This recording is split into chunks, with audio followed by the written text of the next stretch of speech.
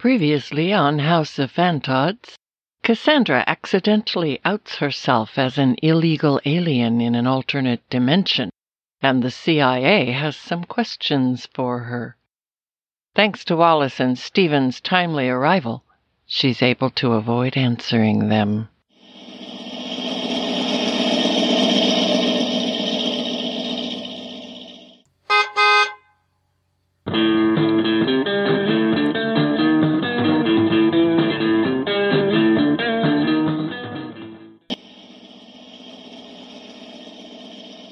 Ever find yourself in the back seat of a Mustang with two people up front who are so oblivious to your presence you may as well be invisible? That's how it was riding with Wallace and her poet prince, Stephen. But the upside to being a fly on the wall was overhearing her describe a dream. It was the Paris dream. My Paris dream. I don't even want to begin trying to figure that one out. I do think it's interesting that she keeps complaining about how badly her ears have been ringing ever since having the dream. Why does that sound so familiar? Despite my curiosity, I had more pressing matters to occupy my mind. Did the CIA deliberately reveal to me there's a problem with the hexagon lock? Or did they let it slip because they think I'm just some 15-year-old kid? Because by asking me about it, that's exactly what they did.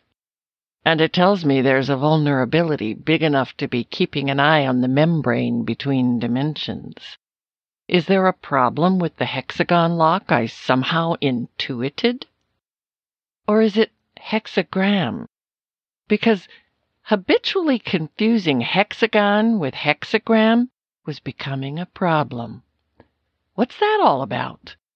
One is a geometric shape. The other is a device historically attributed to witches and practitioners of the occult. As a language mechanic, I'm usually more careful. So what's up with this sudden linguistic confusion? As we pull into Stephen's parking space in front of the carriage house, I tell myself I'll put some thought into Wallace's Paris dream after dinner. Since the Bremers in this dimension don't have a dishwasher, the girls and I take turns doing the dishes after dinner each night. I don't know about you, but that's one of the most meditative times of the day for me. As I climb out of the back seat, I'm thinking I might even give some thought to the difference between hexagon and hexagram. I'm not sure when the fog started getting this thick. The sky was perfectly clear as we drove up to the house, but the moment I stepped from the car, it came to life. Not unlike that night a few weeks ago when I stepped out of the Abuela Express to stretch my legs. Only it's the middle of the afternoon, and there's no fog anywhere else but here. It's too late to get away from it. The moment I step onto the front lawn, my secret admirer embraces me with a long, tentacled arm, and now it's wrapped around my legs. The bitter taste in my mouth is back, too. Sure didn't miss that. But there's a part of me that did miss this drifting into that warm, watery place of perfect darkness laced with traces of a sweet, visceral bitterness. My wormwood, my everything, it's back. I am become bitterness once again. Yes, there it is, the siren's song. Hello, lullaby of darkness. The voice I would run from if I wasn't consumed with the urge to fall into it. I'm going home, aren't I? Home to that place where wormwood grows in abundance, and I don't care if I belong there or not, because it's not about me, it's about the darkness. It's about this voice I'm hearing that doesn't use words. It's telling me it's time to go. Wait, is that a song from Buena Vista Social Club I'm hearing?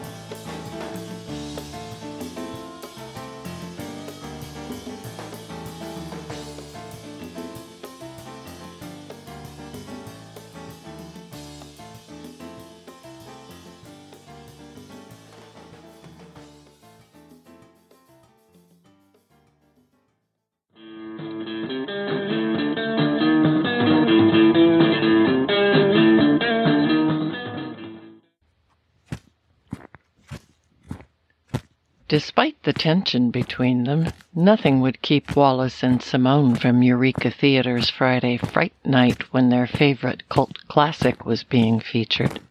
It didn't matter how many times they saw it. They picked up on something new every time. They were still lost in conversation about it as they walked up the hill toward the house of Fantod's. What they encountered once they got there stopped their train of thought on a dime. They weren't all that surprised to see the Abuela Express in the driveway, but what they didn't expect to see was a grown woman laying on the front lawn. Marina was relieved to see Wallace and Simone together. The wedge driven between them by the shenanigans of the opposition had been weighing heavily on her heart. She was, after all, an empath. As the three of them walked toward the figure on the lawn, Marina briefly explained what she'd observed of Cassandra's anomalous encounter with the fog. But in true empath fashion, she opted not to share what she and her mother had been through on the bus with the tentacled creature. After all, there is such a thing as TMI, and Marina Paladin knew better than most the importance of reading the room. "Oh, look! It's Scarecrow and the Cowardly Lion. And the Tin Man's here, too. Where's Toto?" It was all I could think to say when I opened my eyes and looked up to see my three favorite young psychics staring down at me. There wasn't a drop of fog in sight, and all three girls were wearing the natural fibers Eureka is famous for in our dimension. I was home, without even a bitter taste in my mouth. I was pretty sure I was back in Kansas anyway, because I didn't hear the Munchkins singing about lollipops. So why was I still hearing that song from Buena Vista Social Club? As Wallace and Simone helped Marina get me off the lawn, they happily chatted about getting to see their favorite cult classic, a film short called The Hexagon Lock. My knees started to go out on me, and for a minute there I thought I'd end up face-planting on the lawn again. "The Hexagon Lock?" I said. They seemed surprised I'd never heard of it, and went on in detail about the student film short made by Chris Carter as a project when he was studying at Cal State Long Beach decades ago. So I tried to fake it and nodded enthusiastically, saying, "Oh yeah, isn't that the one that made him decide to cast David Duchovny as Mulder in the X-Files?" My mind raced to figure out how the Mind movie we filmed in alternate 68's House of Fantod's kitchen ended up in our dimension's timeline. But my ears were ringing too loudly to put the pieces of my shattered thoughts together. Wallace broke the silence by asking a question while all three of them stared blankly and blinked. "David who?" "David Duchovny. He plays Mulder." No," she said. "It's Muldoon, and I have no idea who David Duchovny is."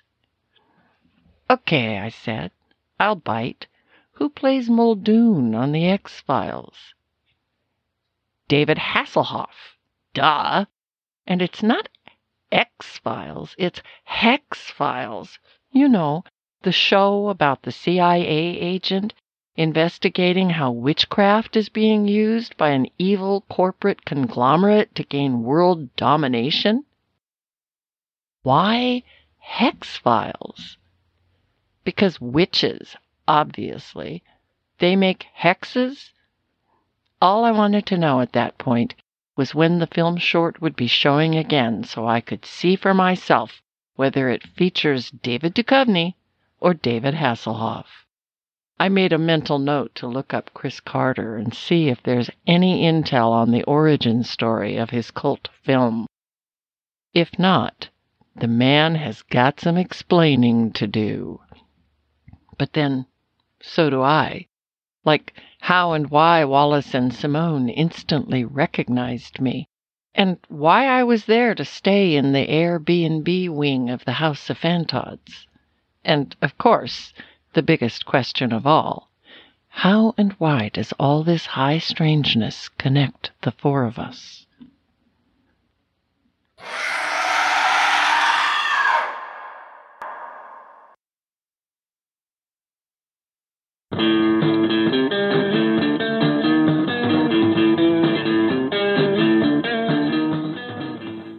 Yeah, sure. That time, no, don't you worry, ladies. I want to get to the bar. I just know.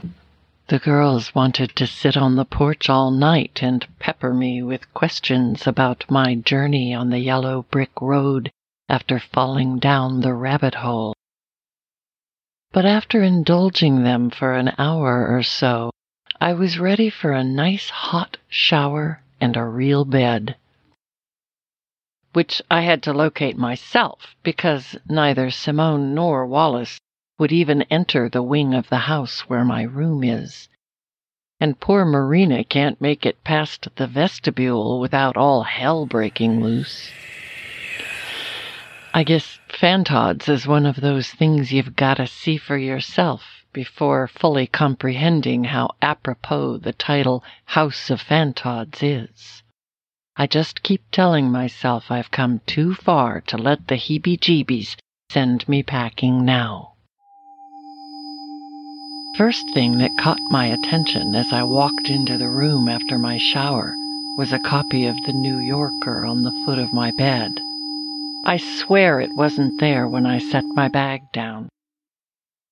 It was open to a page, and as I approached the bed I could swear I heard that song from Buena Vista Social Club again. I don't really know why I started thinking about that gorgeous cover to their self-titled debut album. You know the one I'm talking about, right?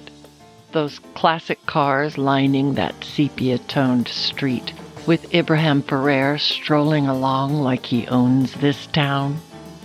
I smiled at the thought.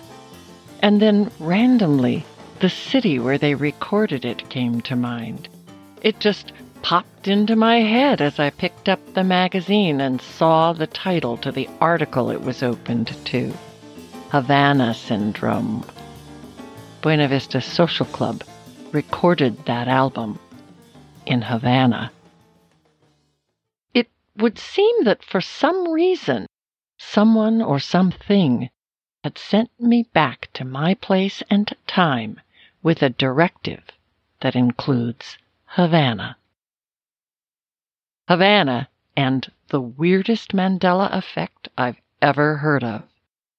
It seems everyone remembers an iconic television series from the 90s very differently than I do.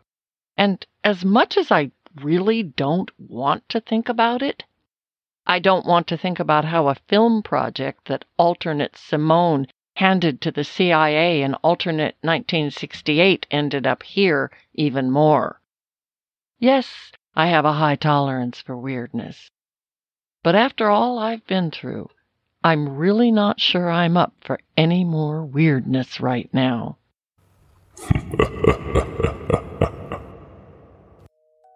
I really thought this was going to be the night of restful sleep I was longing for.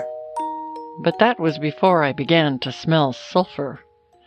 It's the same odor I smelled in the kitchen when Mulder appeared through the floor, the one that sent me down to the basement in alternate 68. So, of course I sit up. You honestly think I'm the kind of gal who just pulls the covers over my head and hopes it goes away? I sit up just in time to see a chasm the size of a Volkswagen Beetle open up in the wall. A face appears. The flames licking the side of its grinning face seem familiar. Is this the part where I realize I'm being stalked through the multiverse by David Duchovny? Or worse, David Hasselhoff? I'm pretty sure it's neither.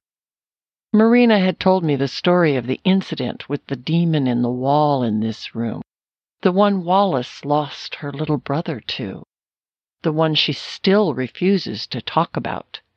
And I could definitely see how a couple of little kids would be traumatized by it. Marina didn't say how long Forrest was in the psych ward at St. Joe's before being transferred to a group home, but I got the impression the kid's mind went somewhere it just couldn't return from as a result of it. And unless I'm mistaken, this is the same demon in the wall.